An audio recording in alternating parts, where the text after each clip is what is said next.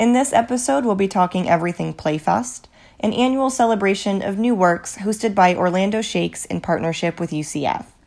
PlayFest 2022 took place from October 28th to November 6th.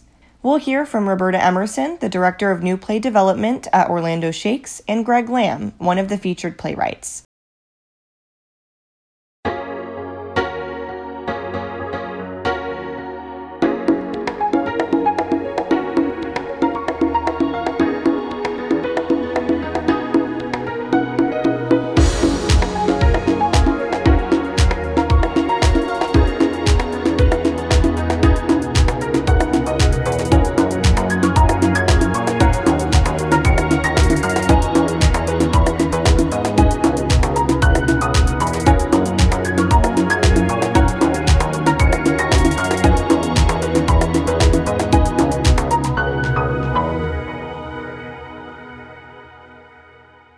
This is your host, Alyssa Miller, and welcome to The Power of Four.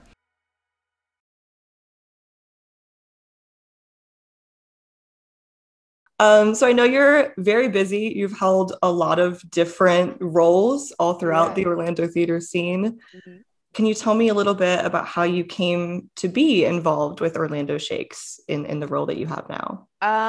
So a friend of mine actually pointed that the position was opening. I really loved the woman who was in the position before me, and kind of admired her and looked up to her for various reasons, just as a part of as a person in the community.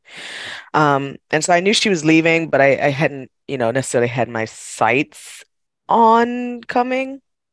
But like I had a ton of friends that were like, you need to do this, just do it, do it, do it, do it.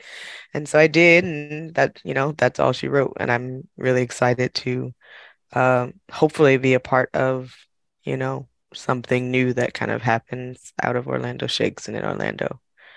Yeah, Yeah, definitely. yeah. What does it mean to be the director of new play development? What does that look like for you, kind of on an average day? So on an average day, it looks like a lot of different things. I'm constantly in communication with different playwrights, reading a lot of plays. I feel like that's all I ever do is read plays. It's also a partnership with UCF, where I teach directing. So a lot of that is just spent planning that class and preparing for, uh, teaching a directing class and kind of coming up with, directing is such a subjective thing. So I always try and make sure that I'm coming up or basing that class off of things that are fresh, even for me. Mhm. And so I also direct. I'm a freelance director and a freelance performer, actor in the community as well. So I'm a firm believer that I have to do the things that I teach, right? So just kind of always, working on myself and working on my craft as an artist first so that I can teach that. And then here at Shakes, it's various, there are slow parts of new play development and there are fast, big parts. Like PlayFest is obviously kind of my busiest time in this role. And I've only been in the role, this is my second year in the role, so some of it I'm still learning. Um, this year it's been the first year where I've been able to really, I think, add my voice to new play development, and the plays that are reflected in this PlayFest feel a little bit more like who I am. Whereas last year, some of the plays had already been chosen, and I was able to kind of add my flavor in the casting of them, but they weren't fully mine yet. Mhm. Whereas this year, I've had a hand in this process from start to finish. So I think the energy of PlayFest this year feels a little bit closer to me. And then, of course, dreaming of, well, where do we take PlayFest from here? The artistic director and I are having multiple conversations about um, what we want that to look like in the long run, right? So there's so much opportunity in new play development to expand, hopefully. And so what the role will look like in the next couple of months or years, I don't know, but I certainly hope it continues to have my voice, and by proxy of that, different voices of different artists in this community that probably haven't been showcased in the way that they need to. You've kind of touched on it in terms of new play development But one of the things I also saw recently is that you were appointed to the board of directors for the National New Play Network. Yes. What is the National New Play Network for people who are unfamiliar, and So, how does that yeah. kind of fit into your work at Orlando Shakes?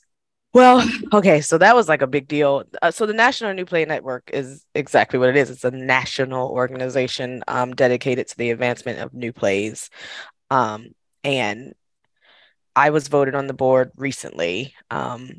And with COVID, we're actually still waiting to have my first board meeting. So I haven't actually had the first board meeting yet. So I don't know really what that looks like. But it's kind of, it's a premier organization for American theaters. There as a network of theaters that belong um, to NNPN that kind of, hopefully create the pipeline of the next American theater voices, essentially. So if you've ever been on NPX, that's like the listing of all of new plays and new playwrights that you can find. Um, I always tell people all the time when they're like, I can't find plays. I'm like, yes, you can. You're just not looking because there's an abundance of new plays on our website. I guess I hope to kind of be another voice and bridge to the innovative space that NNPN creates. Um, its mission is to extend the life of plays, right? So many times new plays are developed or playwrights are working and they're, doing all their creative artistry, right? And they kind of go nowhere. So I think the hope is that this organization and by proxy all of these theaters, really put a voice to these playwrights and have and extend the life of their new plays, because I think what people forget and what's important to me is that all playwrights started new, right? You think of the classics, yeah, from all the way from Shakespeare to, Tennessee Williams to August Wilson, right? And we think of these people as having these great plays, and yet someone had to develop them. They had to have space and time. And what we've lost, I think, in our modern industry is giving space and time to new playwrights to write bad things and write good things, right? You never really know what it's going to be until you give it a chance, right? And no play actually starts great, right? So that's where the development of it comes from, and the ability to revolutionize kind of the landscape of how new plays make it into regional theater specifically. Um, so I hope that I can be, and specifically for me, I guess what's more important to me as sitting on the representative as a representative of NNPN is to make sure that we uphold our standards of intentionality and equity. Mhm. Um, because so often, especially BIPOC playwrights, are not as invited to the table as they need to be, or if they are invited to the table, it's not necessarily always for the right reasons. So really to kind of hold accountability and put intentionality behind how we're really making sure the voices at the table look like everybody and not kind of what we're used to all the time. Yeah, and that really touches on one thing that I kind of took away from reading kind of what on the website for PlayFest it says that Mhm. you were looking for, which it really underscores on the website and in what you ask for in submissions, is that you really want to emphasize the importance of seeking out plays that represent and kind of showcase the entire diverse community that's here in Right, Orlando. right. What does it look like internally to really be intentional about putting together a series of 6 or 7 plays? So the process is about a year long, right? So we start our submissions essentially once this year's Playfest is over, we'll have about 2 weeks of postmortem downtime figuring out what all of that means and helping those playwrights figure out what their next steps are, whether that's with us or through other theaters, etc. And then they go off and continue to develop, and then we just kind of hold on to that relationship depending on if we're going to produce it at some point, if we just kind of want to follow it and see what happens, so that's kind of a part of it. And then almost immediately we start gearing up for the next year's selection of plays, which our submission period typically opens up in January. And we have both solicited and unsolicited um, submissions solicited being we reach out to agents and people that we've worked for or PlayFest alumni, people who have submitted before or have been here before to resubmit anything that they might be working on. Um, and then unsolicited is, of course, people who we don't know or really fresh new plays. And then we just been a month-long process. I typically either ask UCF students who are very interested to help in that beginning process, or we hire some readers to help in that beginning process, and we read a lot. We start reading. They send us like a 10-page like snippet, and then we'll tell you if we want to see more. Whereas I've solicited, they send us the whole script kind of right away. Um, and then comment, read, score. We have a scale system. There's all these kind of different things that we're looking for from the beginning to the next round where we read a little bit more in depth to the next round so there's a lot of reading and a lot of kind of round table, or I guess we call them Zoom discussions over what's there. And then I think just because of who I am and what I know the kind of voices that I want to amplify, that becomes a part of the discussion, right? What kind of intentionality do I want to see here? Um, do I need another, not to quote one of the names of our plays that was in PlayFest this year, do I need another White People by the Lake, right? Story, right? And which is interesting because we had a play called White People by the Lake, which pokes fun at that, but you know, whose voice needs to be amplified? Whose voice hasn't been amplified? What kind of voices have we not had at Orlando Shakes that we need to make sure the community knows that we're looking for as well? And then I think I just have a special eye to stories of the underrepresented and the marginalized, right? Because those are just stories we haven't heard. One of the things that really sticks out to me about this being a project of specifically like Orlando Shakes is, I think for many people, the one experience they may have with theater or with reading a play, especially I think people, there's more broader knowledge about like musicals and they kind of seep into the consciousness in a way.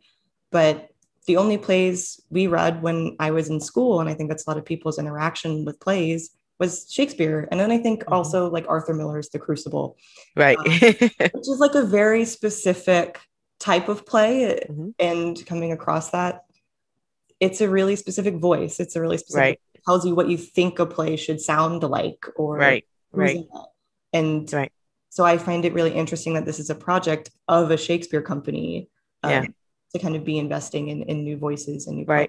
Well, again, I like to remind people because everybody says that, like, why are you doing this at Orlando Shakes, right? Like, why does Orlando Shakes care about new plays? Well, Shakespeare was a new playwright. Like, in Shakespeare's time, none of that was classic, right?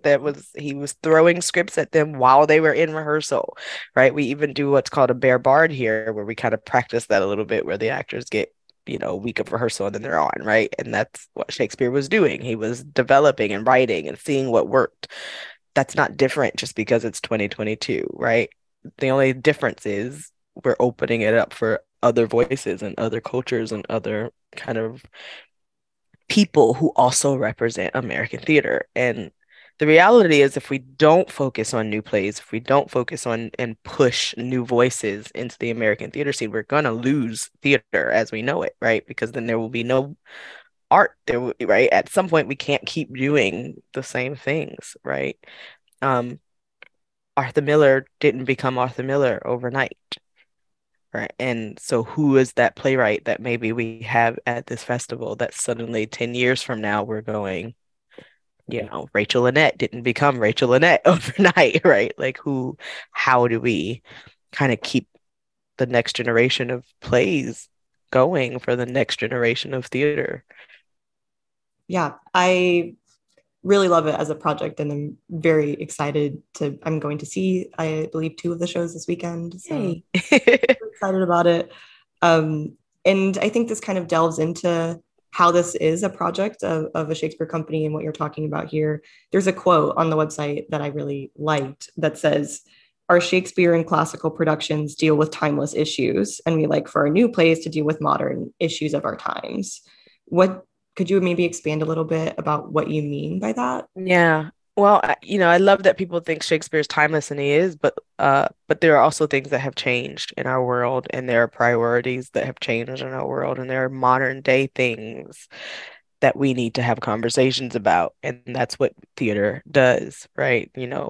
There's this, sometimes people want theater to just entertain, and that was never what theater was meant to do. It was always meant to teach. It was always meant to, it's called an agitprop, right? It was always meant to be a thing that sparked conversation.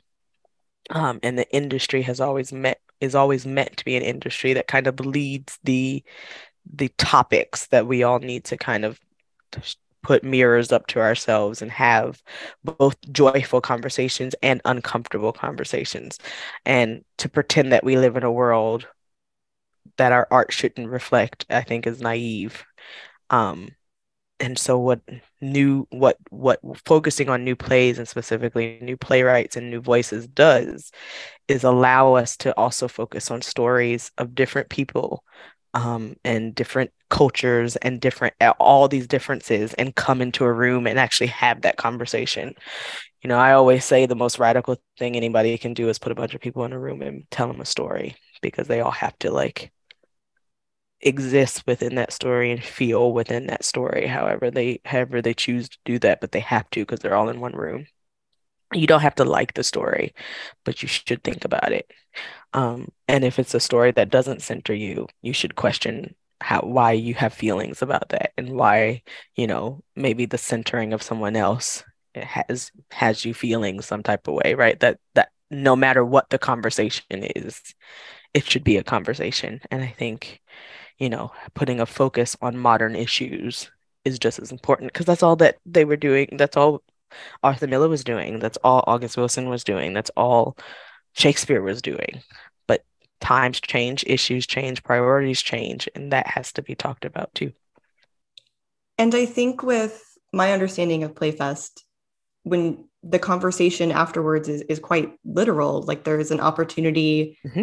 for kind of an audience conversation, audience feedback Yep. with the There's a talk playwright. back after every play.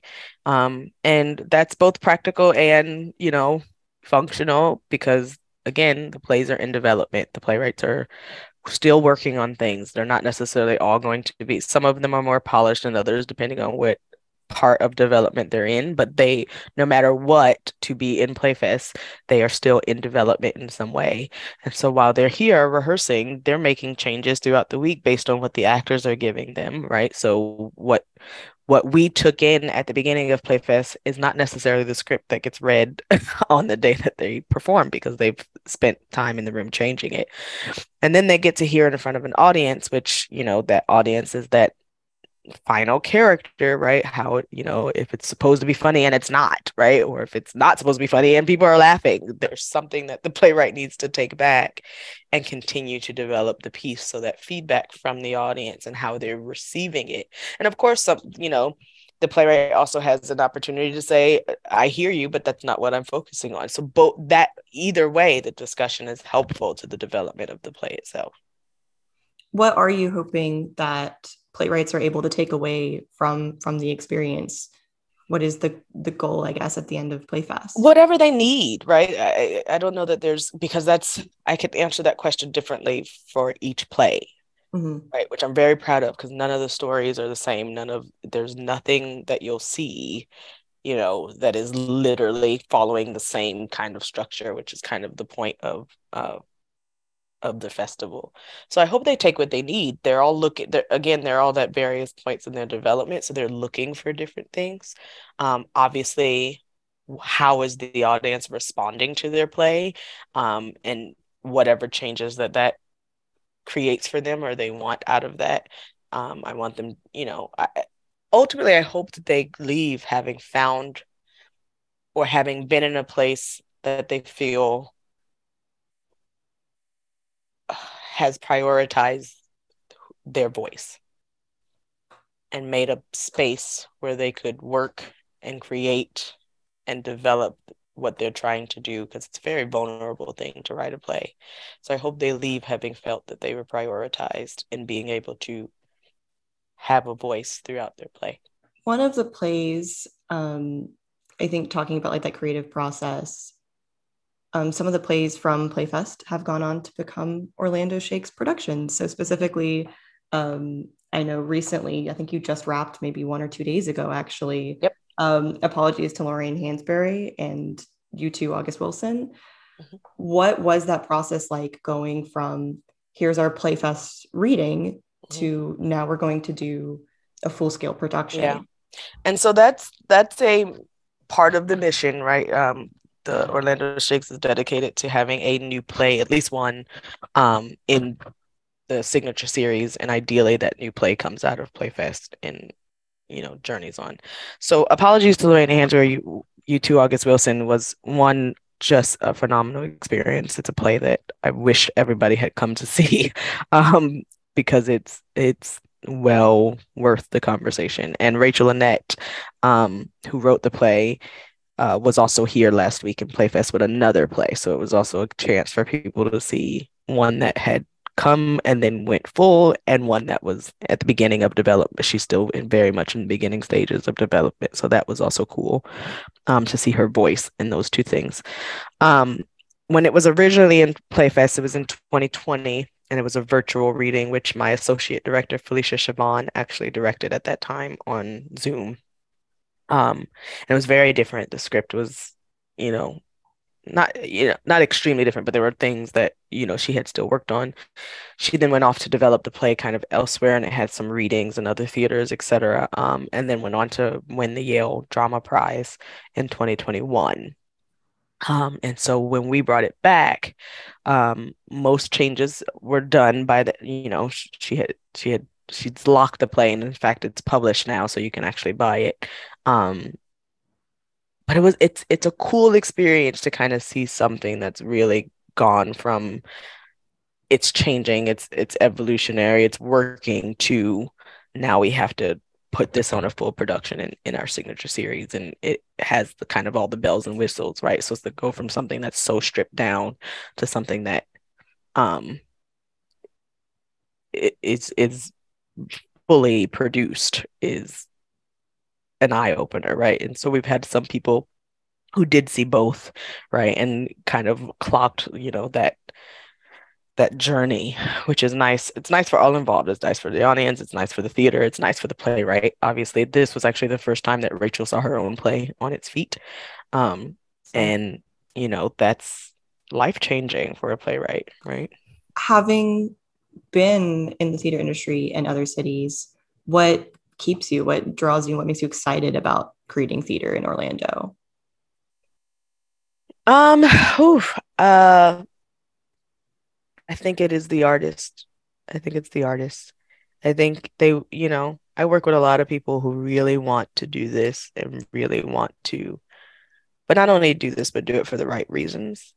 Um, and I think I just can't escape the potential that Orlando has, right? Like if you look at even go back into the education system, we have the largest thespian um community of any state in the nation. And somehow we have all, and like I remember working, no matter where I worked, I always ran into somebody from Florida. Like always. When I was living in abroad, when I was working in New York, when I worked in all of these cities, like 9 times out of 10, I would run into a fellow actor who was like, "Oh yeah, I'm a Florida thespian too," right? Like, and so that kind of gets my head turning of like, we put out all of these talented people. We have all of these talented people, and then somehow we send them away to move in other cities. Like, what would happen if we had the resources in Florida to keep our talented people here? And not saying that they can't go and work other places, but like, Florida was supposed to be what Atlanta is now, if you think about it, right? At one point we were filming the most. We had the most series and films and television shows and all of that kind of happening, which even that lends itself to more theater because it brings in money in a different way. Um, and then those tax incentives went away, and we slowly can't figure out how to get back to where we should be. And so we cultivate all of these talented people and then we send them away. And I don't know, maybe there's a hope that to figure out how not to do that. I previously worked in Charlotte, North Carolina, Hmm. and I think the theme park industry is not a factor there, but I do feel very similar in terms of like it is a very growing Hmm. theater scene that still I think has a long way to go. Yeah. Um, that I would like to see Right. itself. Yeah. Yeah. Yeah, and keep some of the really similar like there's artists from North Carolina that I know like go off and make it in New York and things that I've seen in local plays in Charlotte, but I'd love if we could keep some of them. Right. Yeah. And keep that, I don't know. I don't know. Who knows? I don't know that I will stay in Florida forever either, but like right now it's great. My kids are here. It's a great place to raise kids. Sometimes not talking about the political side of it, but like the open space of it, backyard of it kind of thing. But so I don't know. I who knows where my journey actually leads me, but I do think that we have a lot of potential to do lot of really good, and if I can be even a small part of that, I would want to. You've mentioned that you have some goals and a vision for the future of PlayFest. Where do you kind of see it growing? What are you excited about for future Yeah. PlayFest as we move forward? Um, a lot of things. Like I have a lot of different goals. Development shouldn't stop at just a reading and then a show, right? Like I think there's a lot of places in between to really kind of work. Like I said, I hope to commission a play. I hope to take one of our plays and move it to New York off Broadway, from Orlando, like take the Orlando Shakespeare production and move it to an off Broadway house. I got a lot of, I just kind of want to follow what we could do to really amplify the voices throughout out of Shakes, right? And to be able to say, that started here and then it became this, there's no reason we can't do it, right? The Goodman does it all the time. Steppenwolf does it all the time, where you see these plays that start in these regional theaters. Ideally, I'd like to win a Tony, right? Like they're big goals, right? Like, Mhm. but you got to say them and have them in order to make them possible. So I keep putting them out. I keep putting them out in the universe, and we'll see where they go. My name is Greg Lamb. I'm the playwright of the play at the PlayFest at Orlando Shakes called Repossessed. And I am living in the Bay Area in California. Thank you so much. I figured we could start a little bit at the beginning, which is, do you remember when you first started writing plays? I mean, the first play I wrote was actually in high school. So all the way back then, I wrote a quiz show parody. The high school drama teacher had a summer program, and we actually put it on there. What draws you to plays as a format of writing? Like obviously there's lots and different avenues you can go with as a writer. Why plays in the theater space? I mean, I just like I just like having to carry stories via dialogue and not being able to do the novel thing of going into their head to recite their internal monologue. Um, that that doesn't appeal to me as much for whatever reason. And I like different media, and I like doing the things that media is good at, and also trying to import strengths from other types of media into a media. So I've written, you know, things for the screen that incorporate stuff from plays, or things from, or a play about silent comedians, and trying to bring their strengths of that media to plays, and plays. I write sci-fi plays, and so sci-fi is much richer tradition in movies and TV than on the stage. So it's a challenge to figure out how to do it on stage. I was actually kind of going to bring that up, but we can go ahead and get there now, which is I was thinking back about the plays I've seen over my journalism career, and very few of them were actually sci-fi. I can maybe count one or two.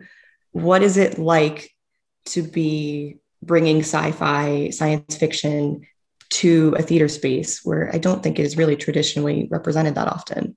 Yeah, there isn't that much. I mean, it was on a sci-fi playwriting call, and one of their questions is, "Oh, well, what are your theater influences of sci-fi?" And I was like, I don't really know if I have many. I don't really know if I've seen many on stage aside from the 10-minute plays space. But, full length, there's only a few. So that means there's a whole lot of untapped potential out there because, sci-fi has permeated every TV and movie landscape. And what keeps it from going on stage is usually like the idea that you have to have outrageous production demands. But, is that the case? So can you set a play in space and just have it be on the bridge in the Aristotelian, one set, one place and time thing?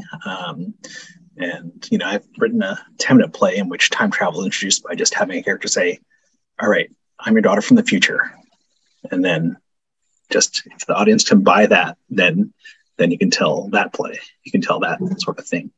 So yeah, it's an interesting challenge to bring all these sci-fi elements because we all by now, or many of us just know all these sci-fi tropes, fantasy tropes.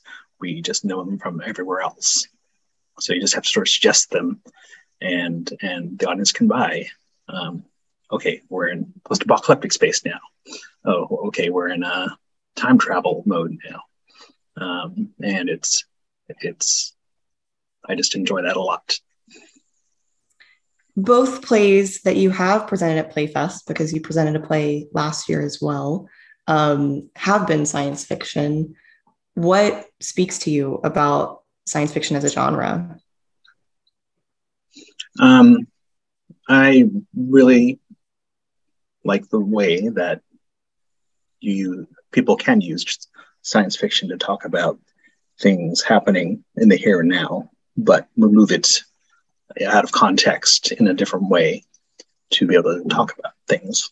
In the case of last year's play that I had here, last year at Proxima Centauri, it was a play that was inspired by the immigration crisis during the Trump administration, and just imagining a way to talk about it. What I did there was I imagined a situation where Americans were put in the position of immigrants trying and failing to reach safe harbor. And I did that by putting the Americans on a spaceship many light years away, many centuries away, and asking to be allowed on the new planet, but the new planet just doesn't accept them because of who they are. So it's an interesting way to talk about the things that we're all struggling with now, but in a different framing, in a different manner. Your play that you're presenting here at PlayFest this year is called Repossessed. For someone who might be unfamiliar, what is the premise of Repossessed, if you were to explain it to someone? Yeah, Repossessed is a story of a couple named Rich and Gretchen, who are a very loving couple who are facing a financial downturn, but they have a very solid understanding and they're ready to face it together when they're pulled into a meeting by their lawyer, who informs them that their marriage was actually manufactured by a startup company that takes experiences and programs them into people's brains. And that because of their financial downturn, their financial troubles, they can no longer afford the maintenance fees that would keep that on track. And so that the company has to repossess all those inserted memories. And so it just goes on from there, exploring that premise and seeing what they do. What has the process been like going from when you started writing it to now? I know it had kind of like a world premiere, actually also in Florida, in Fort Myers. So what has the steps really been of kind of drafting and creating this play? I mean, the play started as a 10-minute play where just that revelation happens. And for a couple of years after that, I would just bring to my writing groups scenes that were sort of in the same universe, but not necessarily. I didn't really have a plan for a full-length play, but I just kept writing essentially fanfic of my own work of what happens here, what happened before, what happened after, what it look like if this happens. And eventually I had enough material about this world and timeline that I just sort of smashed it together and created a full-length play that I was fortunate enough to have produced at Theater Conspiracy in Fort Myers a few years ago. And now with this reading, I'm streamlining it a bit. There was a lot of sort of extraneous world building stuff, like faux NPR interviews and news reports and things. But I'm taking a lot of that out and just focusing on the story, and just making it streamlined and just character and story focused. You did bring a play to PlayFest last year, which was Last Ship to Proximus Centauri, and now you're bringing Repossessed to Orlando Shakes. As a Bay Area based playwright, what brings you to Orlando Shakes again? What speaks to you about the process of going through PlayFest? Yeah, I mean, last time I was my participation was remote because they did a hybrid PlayFest last year with some in person, some remote. So I only was able to join from afar, but this time I'm actually here and enjoying Orlando and meeting everyone. They actually made the offer this year just because, I think a lot of things were scrambled because of the pandemic. This time they offered to recently participating PlayFest participants to send in other works that they would like to have readings of that haven't had, more than one or so productions, to have that at the PlayFest. And I was one of them, and I'm happy enough to have been chosen. And it's just a wonderful process. The people are very talented and they have engaged in the work so much. I mean, the conversations that we have during rehearsal process have been fabulous. What are you hoping to kind of take away from the experience of going through PlayFest and getting feedback and getting to see it performed? I mean, it's always an incredible privilege to have your work being in the hands of talented actors, talented director, and then being presented to an audience. It's just, you learn so much about how things are received because of, the great amount of time it's just in your head, people talking to each other in your head, and you think it'll work, but will it really work? You don't know that until you get in front of people. And theater is different than any other art form because you get to have the performances with an audience, and then you can hear the feedback. You can see how people receive it in a more direct way than even filmmaking, or certainly fiction writing or such. You mentioned you've worked a lot in the kind of 10-minute play space, and the collective does like a 10-minute play fest. What is the difference from a playwright perspective approaching writing something that's 10 minutes versus a full-length kind of play? Yeah, 10-minute is, you get to play with probably an idea or one or two ideas that you want to bring to a beginning, middle, and end in a short amount of time.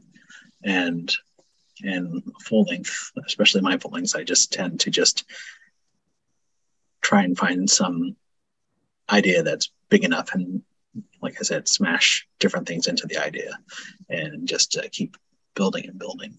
And it's just, if you look at my playography, the full-length ones are just weighty moral examinations of these big issues, and the 10 minutes are fun comic romps usually. And then somehow there's a 1-minute play genre that's sprung up, and when I participated in that, somehow those are the most depressing things I've ever written. So So that is, yeah. I mean, somehow, yeah. The 10-minute play space, I personally like having fun in, and the full length ones are ones I want to just um, use for more. I don't know, bigger issues, bigger themes, just bigger examinations. But still fun, and yeah, there's still humor in my plays, but it's not as carefree as the 10-minute genre.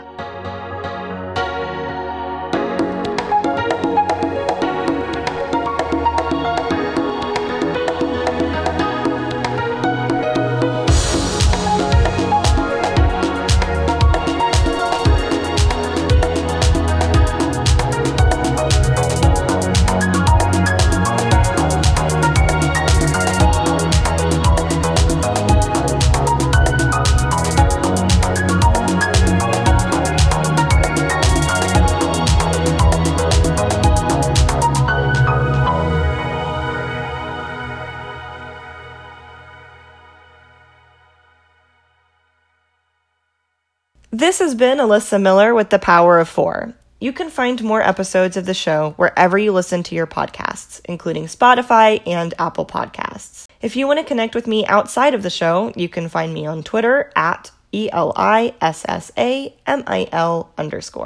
To learn more about Orlando Shakes and Roberta Emerson's work with PlayFest, you can visit their website, orlandoshakes.org. You can find more information about Greg Lamb and his work on his website, greglamb.wixsite.com/home. Thanks for listening.